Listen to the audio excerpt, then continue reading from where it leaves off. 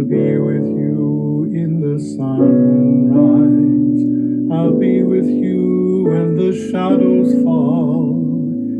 In your dreams, in your wakefulness, I'll be with you always.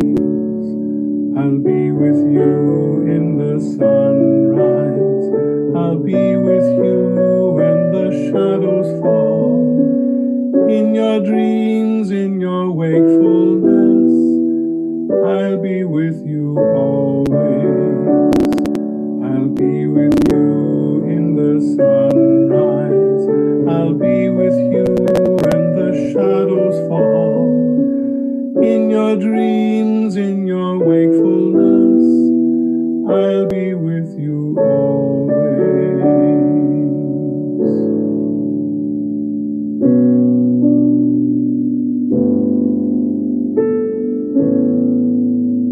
I'll be with you in the sunrise.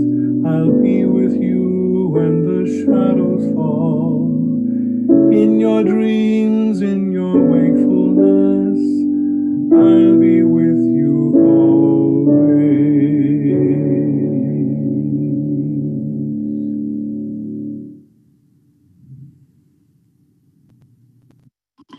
Good morning. Welcome to the Unitarian Church of Edmonton's online Zoom service. I am Karen Belita. My pronouns are she, her, hers, and I serve the Unitarian Church of Edmonton as the president of the Board of Trustees. We are a liberal, multi-generational religious community. We celebrate a rich mosaic of free-thinking, spiritually questing individuals joined in common support and action. We welcome diversity, including diversity of beliefs, from divine believers to humanists, from pagans to atheists and agnostics. We believe in the compassion of the human heart, the warmth of community, the pursuit of justice, and the search of meaning in our lives. Whether you've been part of our congregation for decades or this is your first time visiting, we welcome you. Whatever the faith and traditions of your past, we welcome you. Whatever your theological stance, we welcome you. Whatever your heritage, we welcome you. Whoever you are and whomever you love, we welcome you, the whole of you. We especially welcome any visitors who might be with us today. We invite you to go place your name and contact information in our online guest book, which you can find on the uce.ca website. I welcome everyone to join us after the service in a special community conversation in regards to the future of the direction of UCE. The conversation will begin right after our announcements. We acknowledge that we are on Treaty 6 territory, home of First Nations, Métis, and Inuit people over many centuries. A treaty is an inheritance, a responsibility, and a relationship. May we be good neighbors to one another, good stewards to our planet, and good ancestors to all of our children.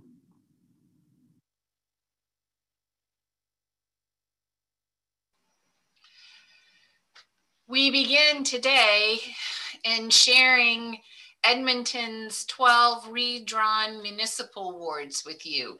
The names were chosen by a panel of 17 Indigenous women, the Committee of Indigenous Matriarchs, and the names were approved by the City Council in December. Today, we share with you Ward 2. The Anilnuk Ward is in Northwest Edmonton. It is an Inuit word that means breath of life or spirit. This choice reminds us of the many Inuit who were treated for tuberculosis in the Charles Camsell Indian Hospital in Edmonton, and that despite their treatment, many died. Good morning. I am Reverend Leanne Washington, and I'm the interim minister for the Unitarian Church of Edmonton. This month, our theme is commitment.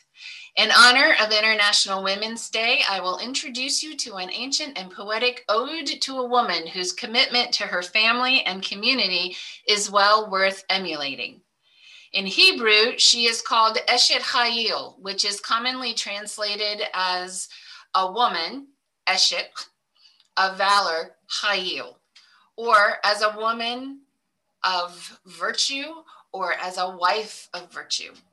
She's commonly referred to also as the Proverbs 31 woman, because that's the book and chapter of the Hebrew scriptures where she's found. Some of you may already be familiar with the Proverbs 31 woman. If you were raised in either a Christian or Jewish religious tradition, you probably heard all about the virtuous woman once a year, typically on Mother's Day. Even if you were not raised in one of these traditions, you may have seen the poem framed and hanging on a wall, or a shortened version of it embroidered on a pillow or a throw quilt. Whether or not you are familiar with the poem, many of you have some sense of how women were treated in biblical times. I'd like for you to take a moment and write in the chat window, which likely appears on the bottom or the side of your screen, what impression you have about how women were treated during biblical times.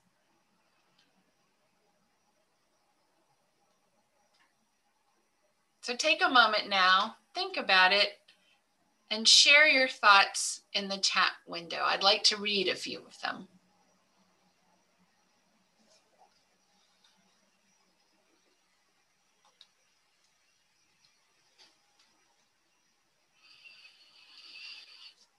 Maria says defined only by her husband and who her sons are. Coralie says as the property of men. Lynn says as adjacent, as secondary.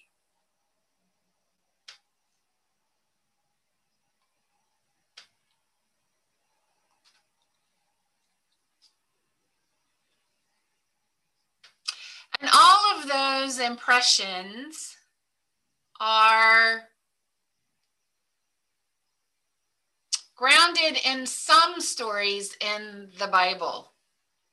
However, today we are going to explore an ancient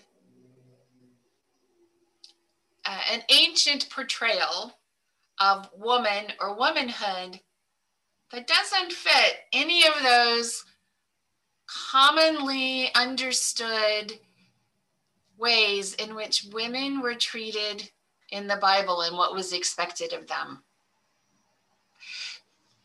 Anissa Nanduala, a spoken word poet of color, tells us that gender is a pre-written book and encourages us to choose to challenge and write our own stories. Please listen. Gender is a pre-written book, and the plot is boring. Daughter, girlfriend, mother, wife, rip out the pages, staple them to your back, and start soaring. Pretty, quiet, weak. They will try to describe you with such things, but you will use their stereotypes and turn them into your wings. When you choose to challenge, gender is a pre-written book, but not all the girls' stories end the same way. 33,000 girls are forced to become child brides every day. 132 million girls are not in school, and their futures are balloons that they watch drift away. But you are the full stop to the story. You are the new sentence that takes it on a different road. When you speak up, you open your palms and you share the load. When you choose to challenge, gender is a pre-written book, but not all of the characters are included, like the First Nations women who stand as still as statues, always walked past but never acknowledged or seen, or migrant women whose culture stands like a skyscraper and they're forced to burn down the parts of themselves society doesn't deem convenient, or refugee women who are treated with brutality when we should have been lenient. And you are there as this story unfolds and you are faced with a choice. So choose to challenge. Gender is a pre-written book, and this is your chance to add your own chapter, to call out racism and sexism, and use courage to rub it out, to stand where the rest of the world has chosen to sit, to call it out at home, at work, at school, bit by bit, to scream where the world has chosen to whisper, not just for your daughter, your mother, or your sister. Let us choose to challenge. Gender is a pre-written book. And if you're listening to this, then your actions are the pen. Your life is the paper. You are not the oppression of the past. I believe that you are so much greater, stronger, kinder. Choose to create history, not to be created by it. Choose to challenge.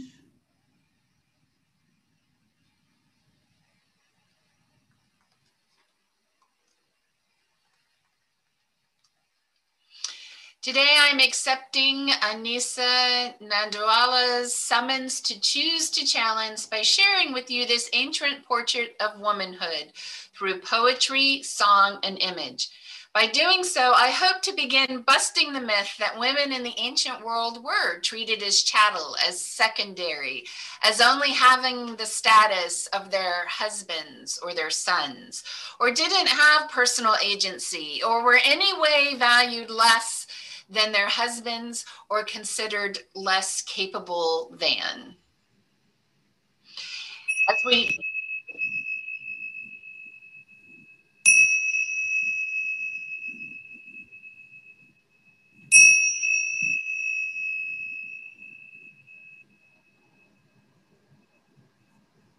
light this chalice to honor the memory of those who have come before us, kindling flames of wisdom in dark times, willing to challenge orthodoxy even at great personal risk, giving us a legacy of freedom and a love of truth, a legacy that warms our hearts and lights our path.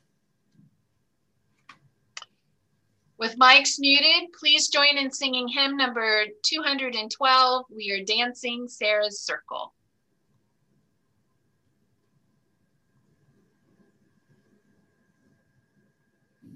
We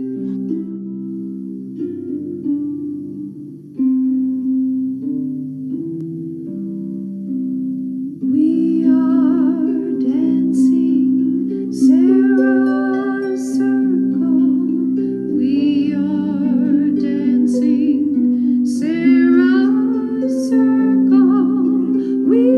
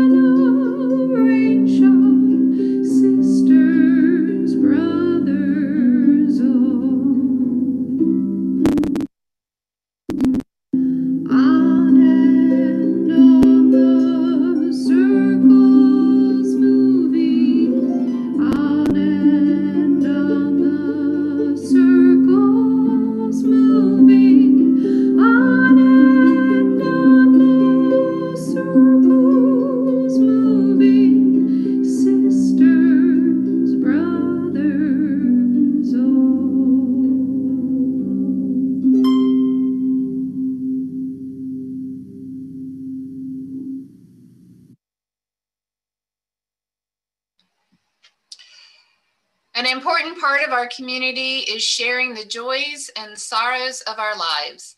If you have a personally significant joy or sorrow, please type it into the chat window at the bottom or the side of your screen where you will be able to see it and we will be able to see it. I will read them aloud.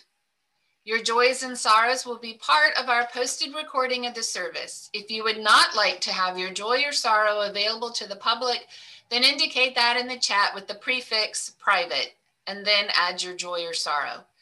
You may also send your joy or sorrow to candles@uce.ca. While you compose your joys and sorrows, please take a moment to reflect upon the joys and sorrows in the life of our community at UCE and in Edmonton, while enjoying Mist of Cape Breton, performed by Gordon Ritchie.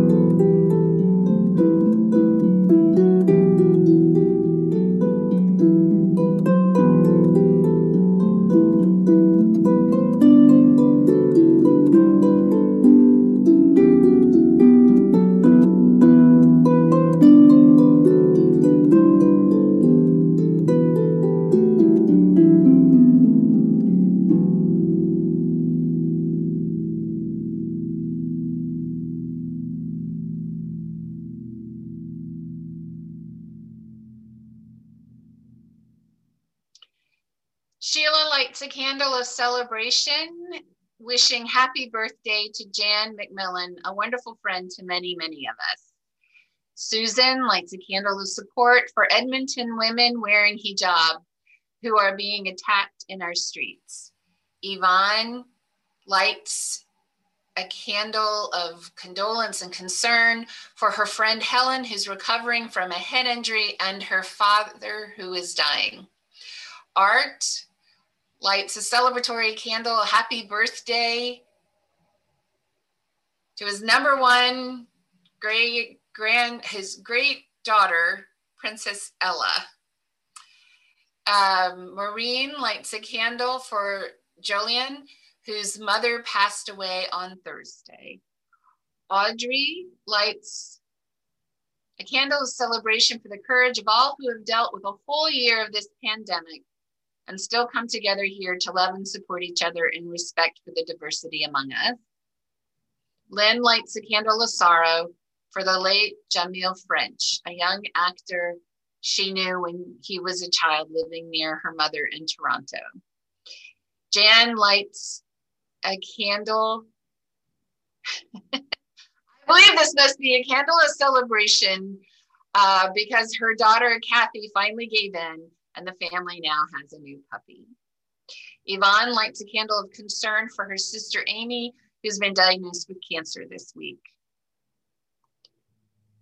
Ruth Hill lights a candle for International Women's Day tomorrow on March 8th.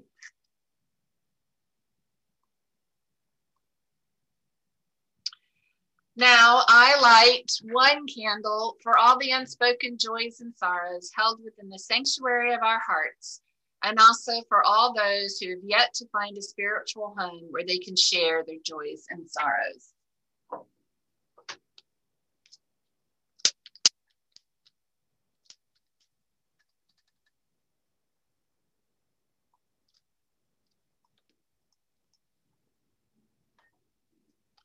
Now that we have lit our candles of connection, I invite you to enjoy a moment of reflection as you listen to an instrumental version of Eshet Hayil performed at a Jewish wedding by Israel Gatterer and Shmuel Levinson.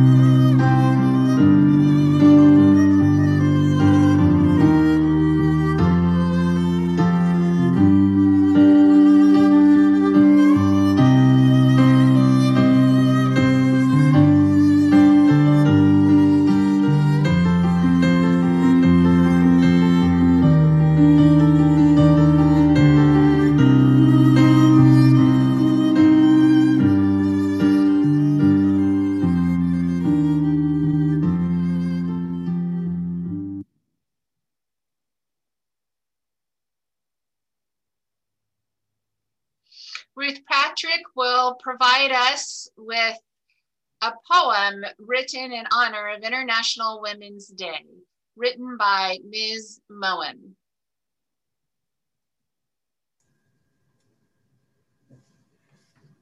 Today is a celebration for women all around the world.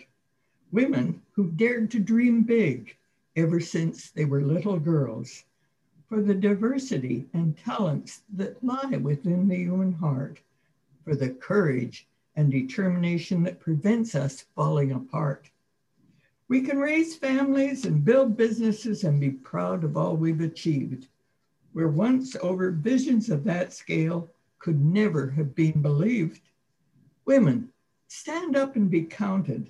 Smile at how far we have come and cherish every single day as daughter, as wife, companion, or mom.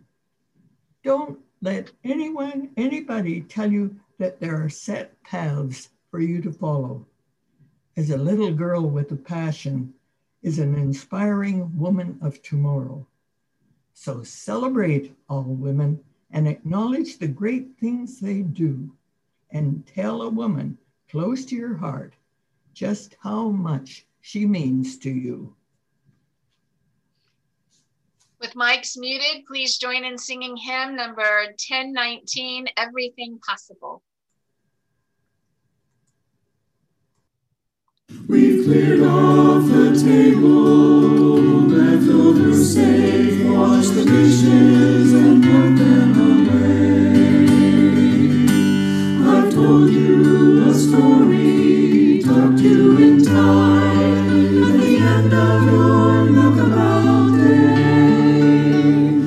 As the moon sets its sails to carry you to sleep, over the midnight sea, I will sing you a song no one sang to me. May it keep you good company, or you can be anybody you want to be. You can love whomever you will. You can travel any country where your heart beats, and know that I will love you still. You can live by yourself, you can gather friends around, you can choose one special one, and the only measure of your words and your deeds will be the love you leave behind when you're done. There are girls who grow up strong and bold, there are boys quiet and kind. Some race on ahead, some follow behind, some go in their own way and time. Some women love women, some men love men, some raise children, some never do. You can dream all the days, never reaching the end of everything possible for you. Don't be rather on names by constant games, but seek out spirits true. If you give your friends the best part of yourself, they'll give the same back to you. Or you can be anybody you want to be. You can love whomever you will. You can travel any country where your heart beats, and know that I will love you still. You can live by yourself, you can gather friends around, you can choose one special one, and the only measure of your words and your deeds will be the love you leave behind when you're done.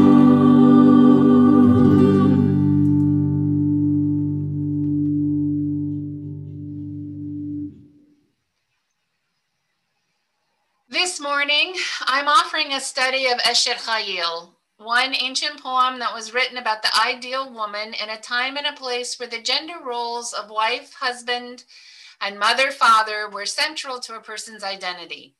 Realizing that we have, by and large, moved beyond such limiting notions, I ask you not to let your rejection of traditional gender roles or rejection of the Bible obscure this morning's message or the wisdom that lies within the text.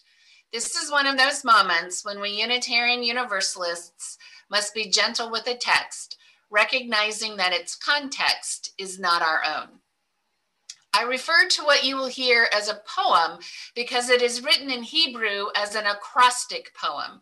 That is, each line of each verse begins with a letter of the alphabet in their proper order. The first verse begins with Aleph, Hebrew for A, and the second verse begins with Bet, Hebrew for B, and so on and so forth. You will not hear rhyming words, but you will hear words that paint many different images of ancient womanhood. Now, John Sproul will read for us Eshet Chayil from the New Revised Standard Version of the Bible, which is the preferred Bible translation for many liberal and progressive Christians. Having said that, every translation is interpretation, and I find even this one wanting from the viewpoint of biblical scholarship. You'll hear more about that in my message. In the meantime, you may want to close your eyes, enjoy the word pictures, and create your own images as John reads for us. A capable wife, who can find? She is far more precious than jewels. The heart of her husband trusts in her, and he will have no lack of gain. She does him good and not harm all the days of her life. She seeks wool and flax and works with willing hands. She is like the ships of the merchant. She brings her food from far away. She rises while it is still night and provides food for her household and tasks for her servant girls. She considers a field and buys it. With the fruit of her hands, she plants a vineyard. She girds herself with strength and makes her arms strong. She perceives that her merchandise is profitable. Her lamp does not go out at night. She puts her hands to the distaff and her hands hold the spindle. She opens her hand to the poor and reaches out her hands to the needy. She is not afraid for her household when it snows, for all her household are clothed in crimson. She makes herself coverings. Her clothing is fine linen and purple.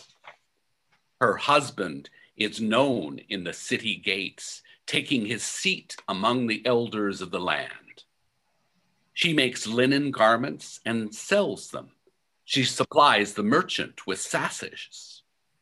Strength and dignity are her clothing, and she laughs at the time to come.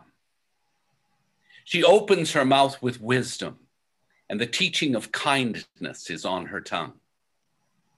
She looks well to the ways of her household and does not eat the bread of idleness. Her children rise up and call her happy. Her husband too, and he praises her. Many women have done excellently, but you surpass them all. Charm is deceitful and beauty is vain.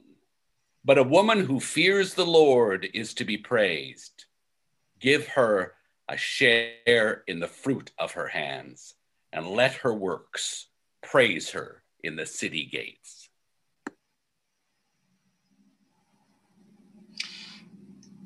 As you know, Jews observe a Sabbath or day of rest from Friday night at sundown to Saturday night at sundown. In traditional Jewish homes, women prepare a formal dinner in anticipation of the Sabbath, while men gather at the synagogue or temple for a short worship service welcoming the Sabbath. Then the men return home to their families and enjoy a family meal, sometimes including guests.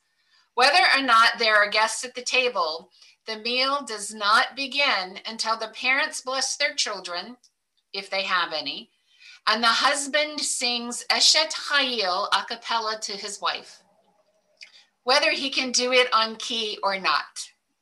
Please enjoy a group of young Jewish men practicing the traditional tune for Eshet Chayil in Hebrew.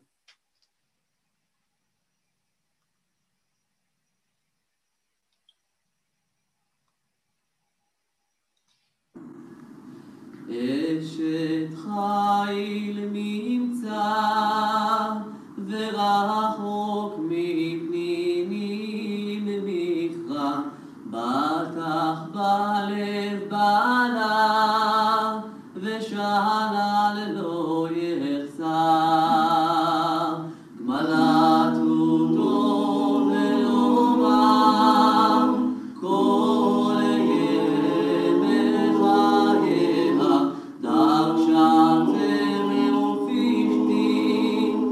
Vata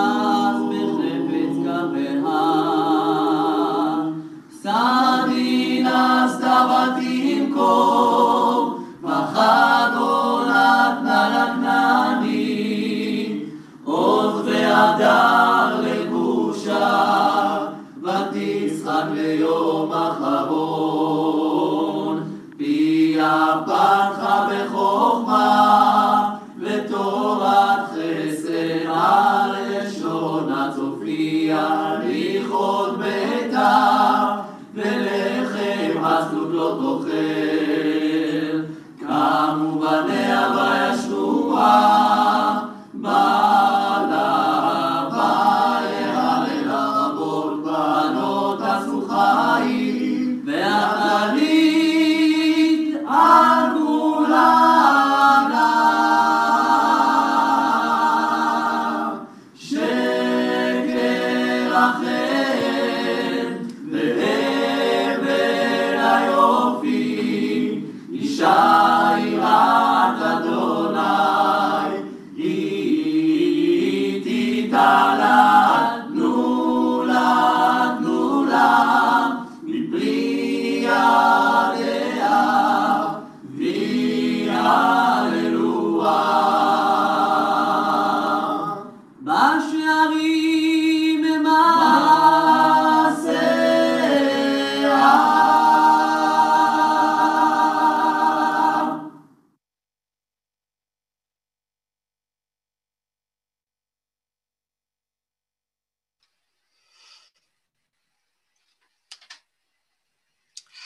I ask for your grace now, in anticipation that our service this morning is likely to continue for more than the usual 60 minutes. We hope that you will be able to stay with us, but if you need to leave, we certainly understand. You know, tomorrow is International Women's Day. And on that day, many governmental entities, nonprofit organizations, and educational institutions recognize the vital role of women in society. So I think it's appropriate to spend this Sunday exploring one of the most comprehensive images of womanhood in the Bible, Proverbs 31, Eshet Chayil. The poem comes at the end of the book of Proverbs. Proverbs is thought to be the oldest existing example of the Hebrew wisdom movement, whose founding is commonly attributed to King Solomon. Though scholars differ as to when Proverbs was written, a commonly accepted date is 1000 BCE, which would make it about 3,000 years old.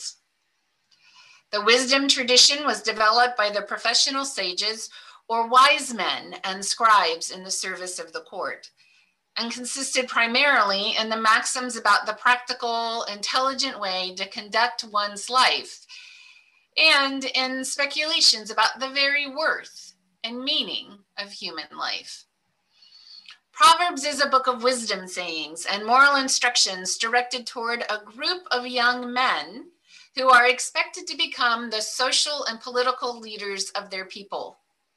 While everyone can find pearls of wisdom in Proverbs, you can tell from the language that the entire book was written assuming that it would be read by those young men, and probably only those young men. So you may be asking yourself, what could a poem about a woman written almost 3,000 years ago have to say that would be remotely relevant to or applicable to women today? Well, I'll tell you. I grew up in a traditional household where my mother's place was primarily in the home, taking care of her children and her husband. My father's place was primarily outside the home, earning a living and participating in civic affairs. As a young woman eager to leave the nest and find my place in the world, I had a hard time finding female role models that did not conform to my mother's paradigm of womanhood.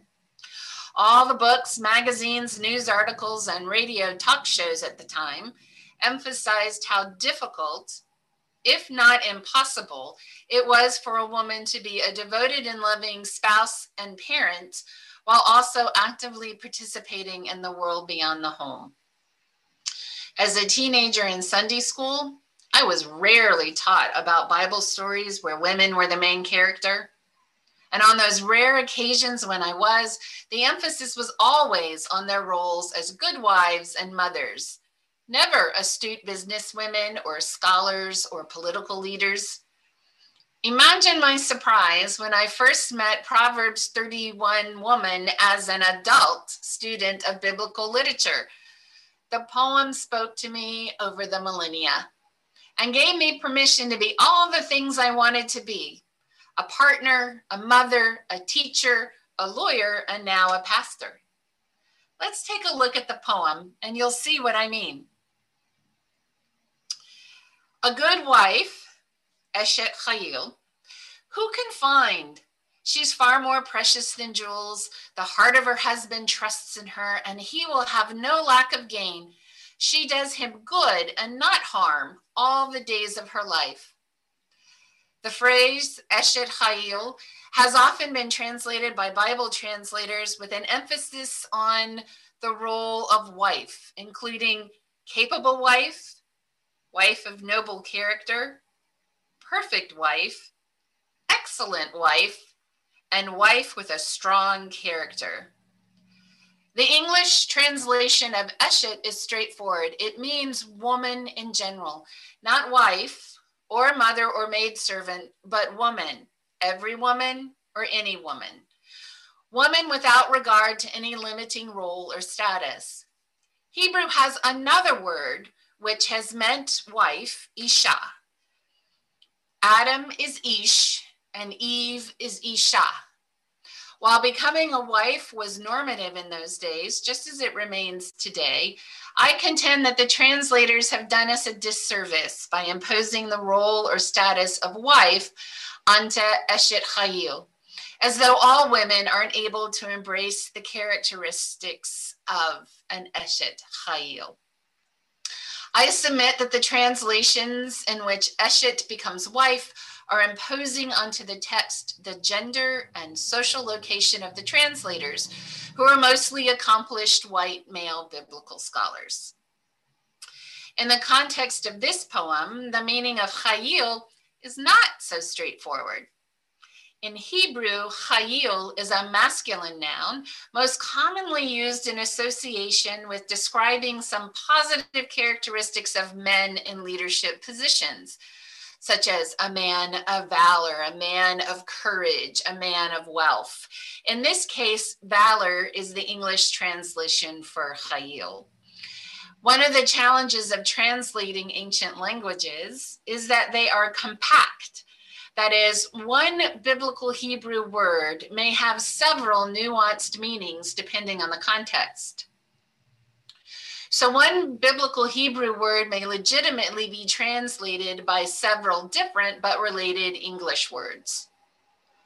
Sometimes insisting on one English word as the equivalent for one Hebrew word fails to capture the full meaning of the Hebrew word in context. According to the Hebrew dictionary written by Messrs. Brown, Driver, and Briggs, Chayil may mean strength, efficiency, wealth, valor, and moral worth. So, with regard to Eshet Chayil, I submit that the best translation is a powerful, capable, wise, and wealthy woman. And I support my expanded translation by referring to the stanzas of the poem itself. Here she seeks wool and flax and works with willing hands. She's like the ships of the merchant. She brings her food from afar. She rises while it is yet night and provides food for her household and tasks for her maidens. Here we find the depiction of an industrious woman not afraid of doing whatever needs to be done. She leads by example. She doesn't demand that her staff do anything that she herself is not willing to do. And apparently she lives by the old adage, early to bed and early to rise makes a woman healthy, wealthy, and wise. Now, I have to admit that there is one verse in this poem that gives me pause. I don't know what to make of the imagery. She is like the ships of the merchant. She brings her food from afar. I invite you to share in the chat box any ideas you have about what this verse is getting at.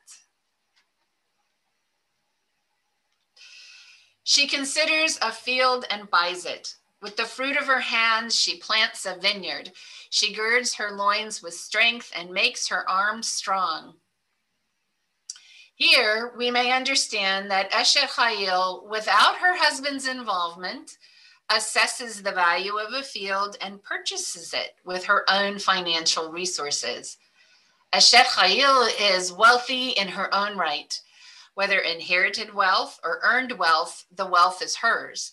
And given how industrious she is, we can imagine that whatever financial resources she brought into the marriage, they have increased through her efforts. Here, we also see that Eshet Chayil is not only well-equipped financially, she is also physically strong. She girds her loins and strengthens her arms. From this, we may understand that she intentionally takes actions that will increase her physical strength. Eshet Chayil works out.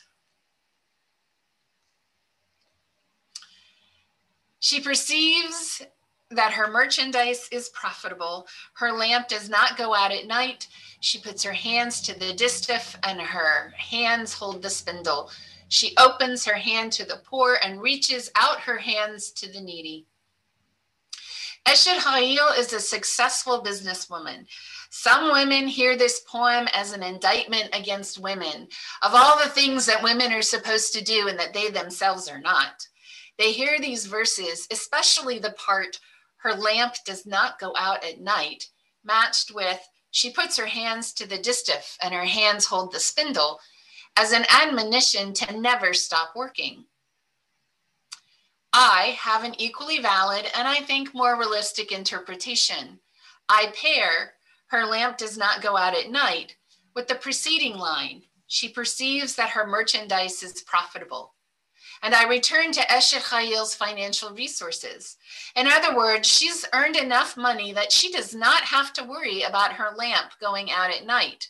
She doesn't have to ration lamp oil. It's a statement of luxury and more than enough, rather than an exhortation to never cease working. And having more than enough, she shares what she has with the poor and the needy. She is not afraid of snow for her household, for all her household are clothed in scarlet. She makes herself coverings. Her clothing is fine linen and purple. Her husband is known at the gates when he sits among the elders of the land. She makes linen garments and sells them. She delivers girdles to the merchant. Strength and dignity are her clothing, and she laughs at the time to come.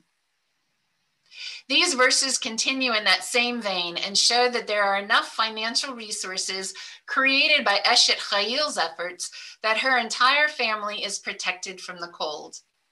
They aren't wearing any old rags. They are wearing some of the rarest and most expensive materials in their day, linen, crimson, and anything colored in purple. Also, she's not relegated to the domestic realm. What she and her staff produce, she sells by engaging in commerce with the merchants who will resell her goods to the public.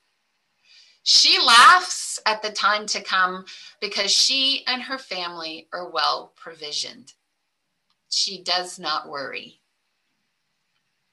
She opens her mouth with wisdom, and the teaching of kindness is on her tongue.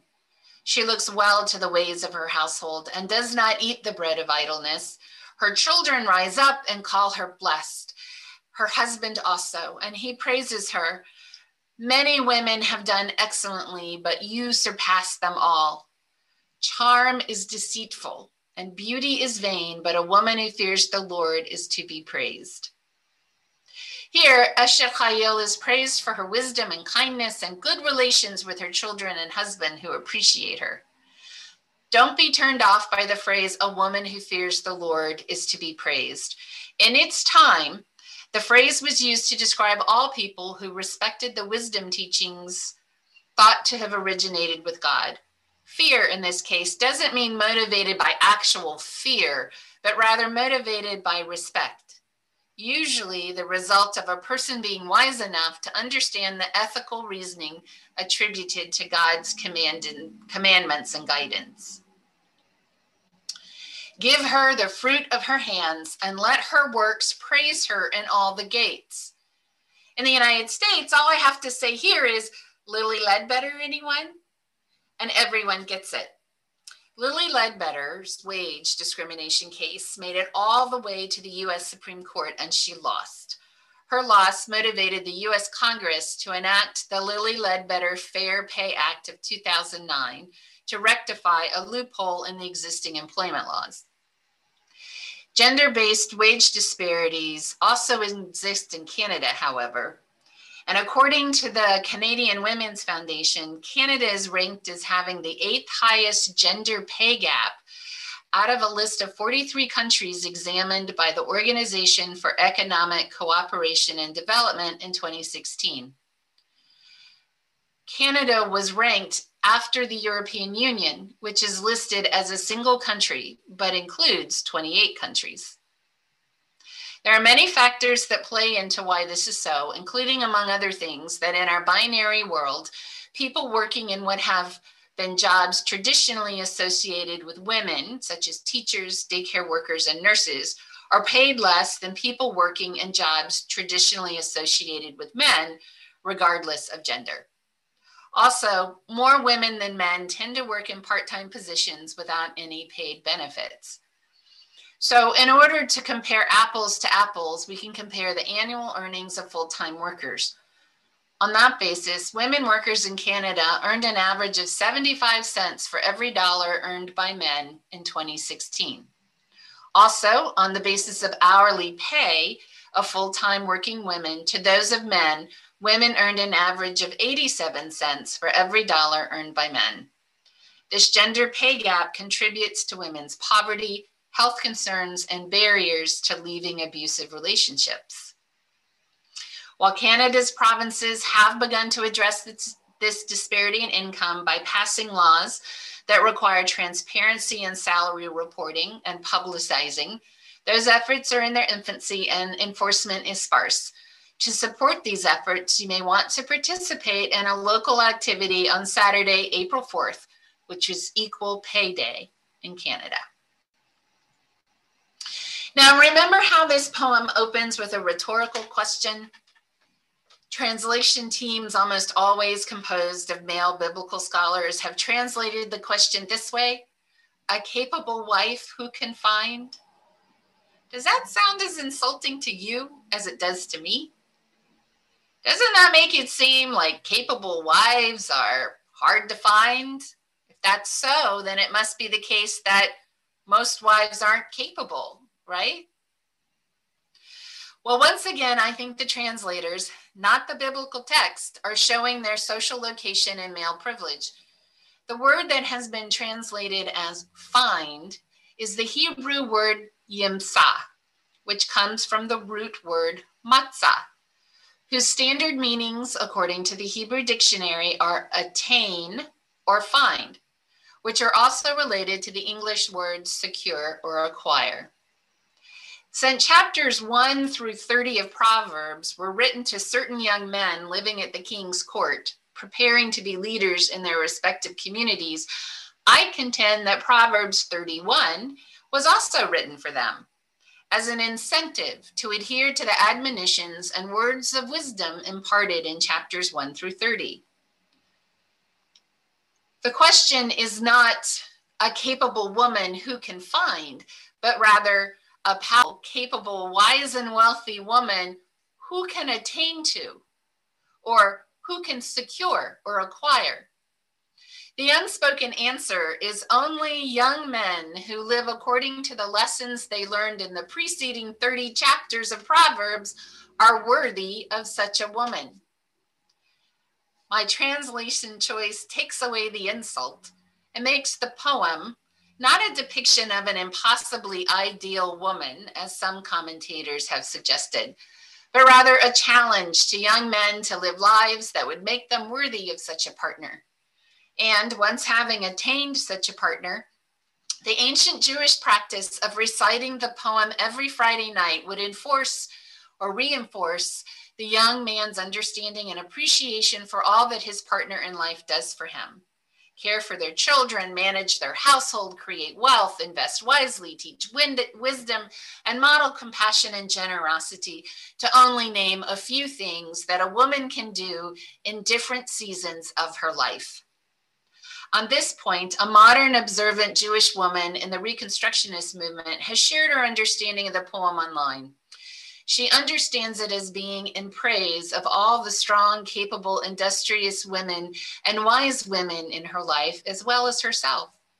Contemplating the traditional Sabbath custom where her father sang this poem to her mother before Shabbat meal began, she says, I remember well Shabbat evenings around our family table. When it came time for my father to sing Eshet Chayil, my mother, the proud feminist, wanted the song. Every word of it. She'd worked hard. The bags under her eyes were dark. A 3-course meal was ready in the kitchen, even though she'd only left her office an hour before. She wanted the song. Yes, she knew the words. Written by men of another time, Eshet Chayil didn't exactly describe her own sense of the way things should be. But it was there. 2 minutes built into the traditional Friday night ritual that were just for her.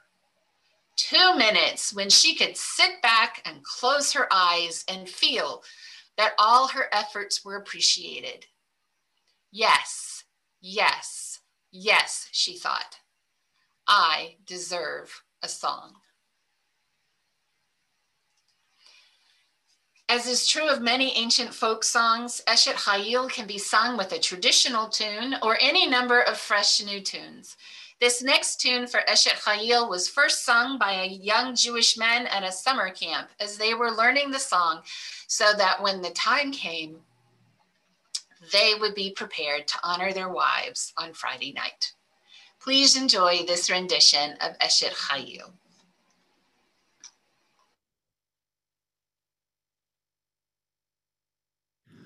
אשת חיל נמצא ורחוק מפניני מכרע פתח בלב בעלה ושאלה לא יחצר גמלה טוב ולא כל ימי חייה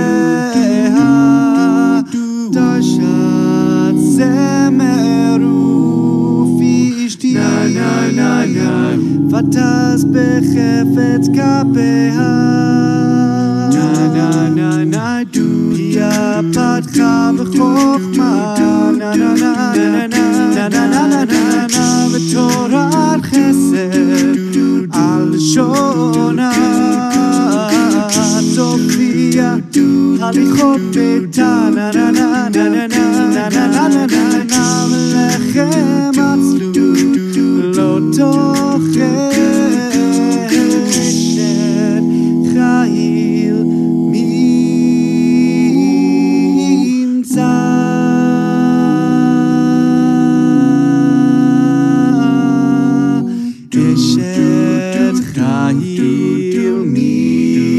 נמצא ורחוק מפניני מכרע פתח בלב בעלה ושאלה לא יחצר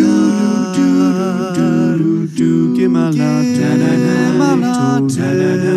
לא רע כל ימי חייה דרשה צמר ופשתי ותס בחפץ כפיה.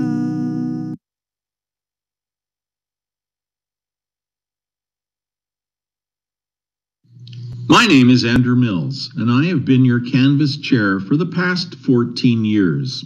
My volunteer task is to create an estimate of our donation income for the annual church budget.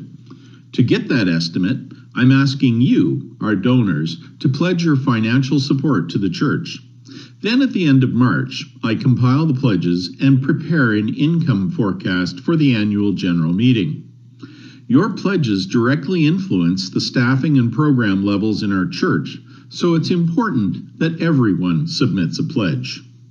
Our theme for this year's Canvas is reemergence. We're inching closer to a time when we'll be able to reemerge from this pandemic, but we've had a few setbacks this year. By not holding services, we've not had any collection plate income. We have also lost rental income as the church building has been closed for many months. So I'm asking you, our donors, to pledge generously for our year of reemergence. Please help us financially to prepare our church for reemergence in the coming year. You can find a link to our electronic pledge form in the monthly newsletter and in the weekly emails during March. Note that if you're having difficulty with the form, you're welcome to phone me or send me an email. You can also find more details about this year's Canvas on the UC webpage. Go to uc.ca and click on the Canvas 2021 Reemergence banner to visit the Canvas website. Thank you to all our donors. I ask you to please return your pledge before the end of March to support the work of our church.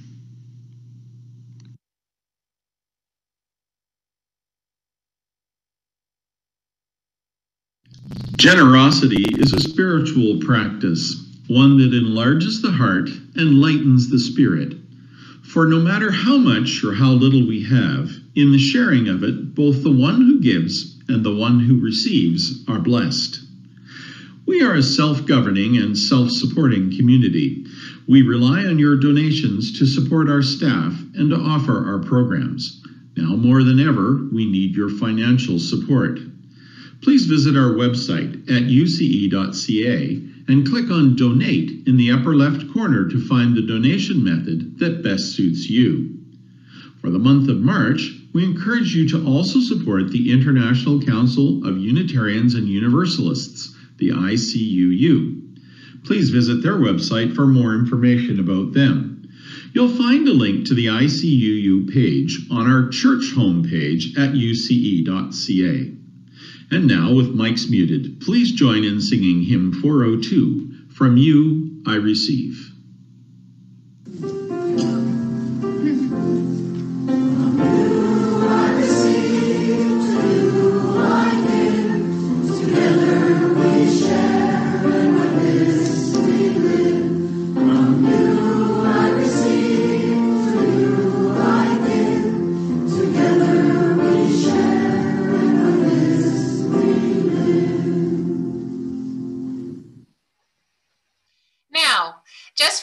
We're going to flip the script and have Coralie Carnes read Proverbs 31 as though the subject of the poem is a man, a husband, a father, and a businessman. Although this poem was written from a binary point of view, which is not challenged by our flipping the script this way, I invite you to see if you agree with me that Proverbs 31 paints a word picture with images that are suitable for anyone along the gender spectrum. That is, the Proverbs 31 person has characteristics that are desirable in all human beings and well worth emulating. Please listen again with a new perspective to Proverbs 31. A capable husband, who can find? He is far more precious than jewels. The heart of his wife trusts in him, and she will have no lack of gain. He does her good and not harm all the days of his life. He seeks wool and flax and works with willing hands. He is like the ships of the merchant. He brings his food from far away. He rises while it is still night and provides food for his household and tasks for his servant girls. He considers a field and buys it. With the fruits of his hands, he plants a vineyard. He girds himself with strength and makes his arms strong. He perceives that his merchandise is profitable. His lamp does not go out at night, and he puts his hands to the distaff, and hands hold the spindle. He opens his hands to the poor and reaches out his hand to the needy. He is not afraid for his household when it snows, for all his household are clothed in crimson. He makes himself coverings. His clothing is of fine linen and purple. His wife is known in the city gates, taking her seat among the elders of the land. He makes linen garments and sells them. He supplies the merchant with sashes. Strength and dignity are his clothing, and he laughs at the time to come. He opens his mouth with wisdom, and the teaching of kindness is on his tongue. He looks well to the ways of his household and does not eat the bread of idleness. His children rise up and call him happy. His wife too, and she praises him. Many men have done excellently, but you surpass them all. Charm is deceitful and beauty is vain, but a man who fears the Lord is to be praised. Give him a share in the fruit of his hands, and let his work praise him in the city gates.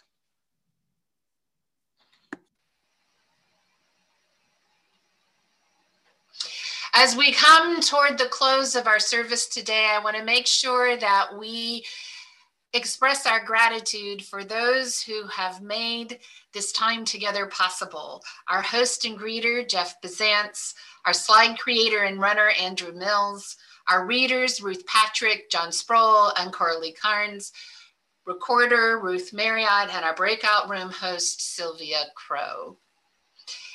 Beginning today, the interim transition team will periodically seek your input by posing a question to you at a Sunday service. The questions and the Sundays on which they will be asked are posted in March's newsletter.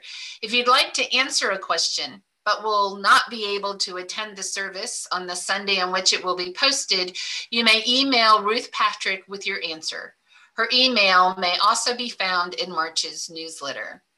Now, Ruth Patrick will pose the question and give you some instructions on what to do. Ruth?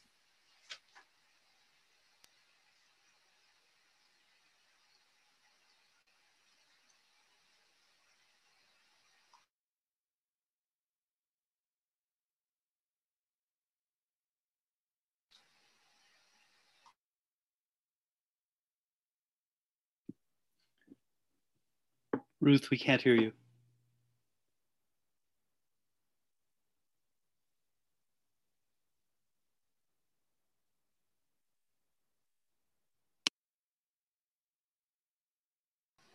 I beg your pardon. What do we stand for? This is the question you were asked to ponder for this week. I'm asking you now in the chat room, if you could individually respond with a brief message to 4 or 5 words, perhaps. If you were, one person is doing it for everybody in the chat room, please say how many people you're answering for. And if you can't figure or find an answer today, please feel free to email them to me. Thank you very much. This way we'll know how many responded and where we stand. Thank you. So we're asking you to take this question into a chat room for 5 minutes, discuss it amongst yourselves, and then when you return to the main room, share your answers in the chat so that we can read a few out loud and save them for the interim transition team to ponder later.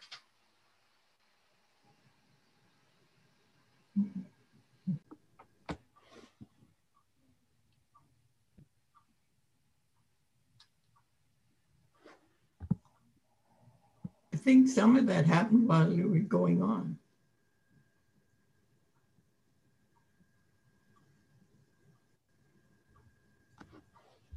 Well, if it is shared in a chat box in a breakout room, we won't have it here. So we're asking everyone to share what we stand for in the main room chat box, please.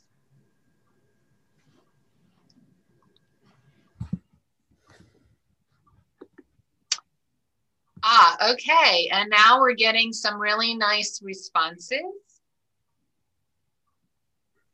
We stand for respect, honesty, and striving to support and respect all of our people. We stand for a spiritual home, a place to question beliefs and continue learning. Justice and equality. We stand for justice, pluralism, and community, for freedom of opinion, for acceptance of differences. We stand for support for spiritual development of members in the community.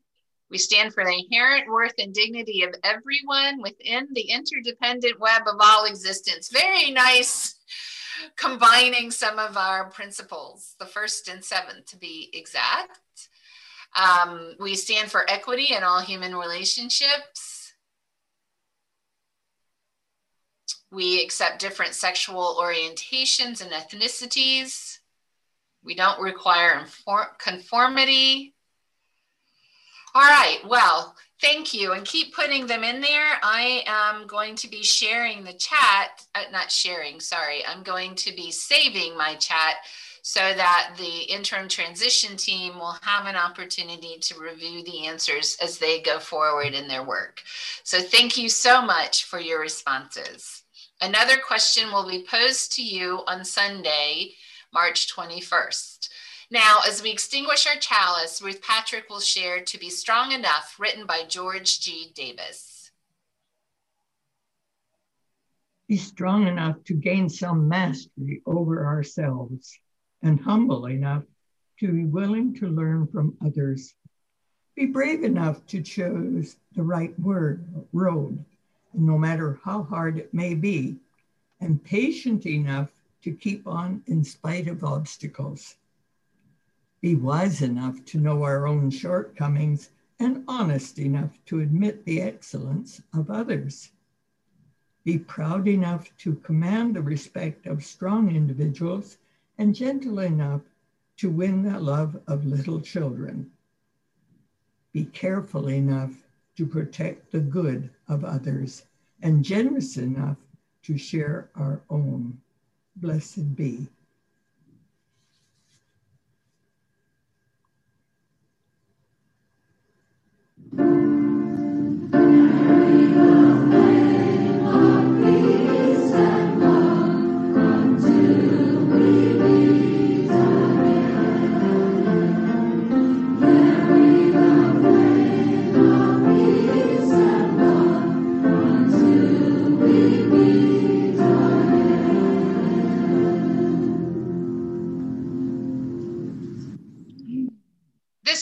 Our worship service this morning. Please feel free to take a short comfort break, get a cup of coffee, and watch our weekly announcements as they slide by. In a few minutes, you'll be invited into randomly assigned breakout rooms for conversation and coffee if you bring a cup, that is.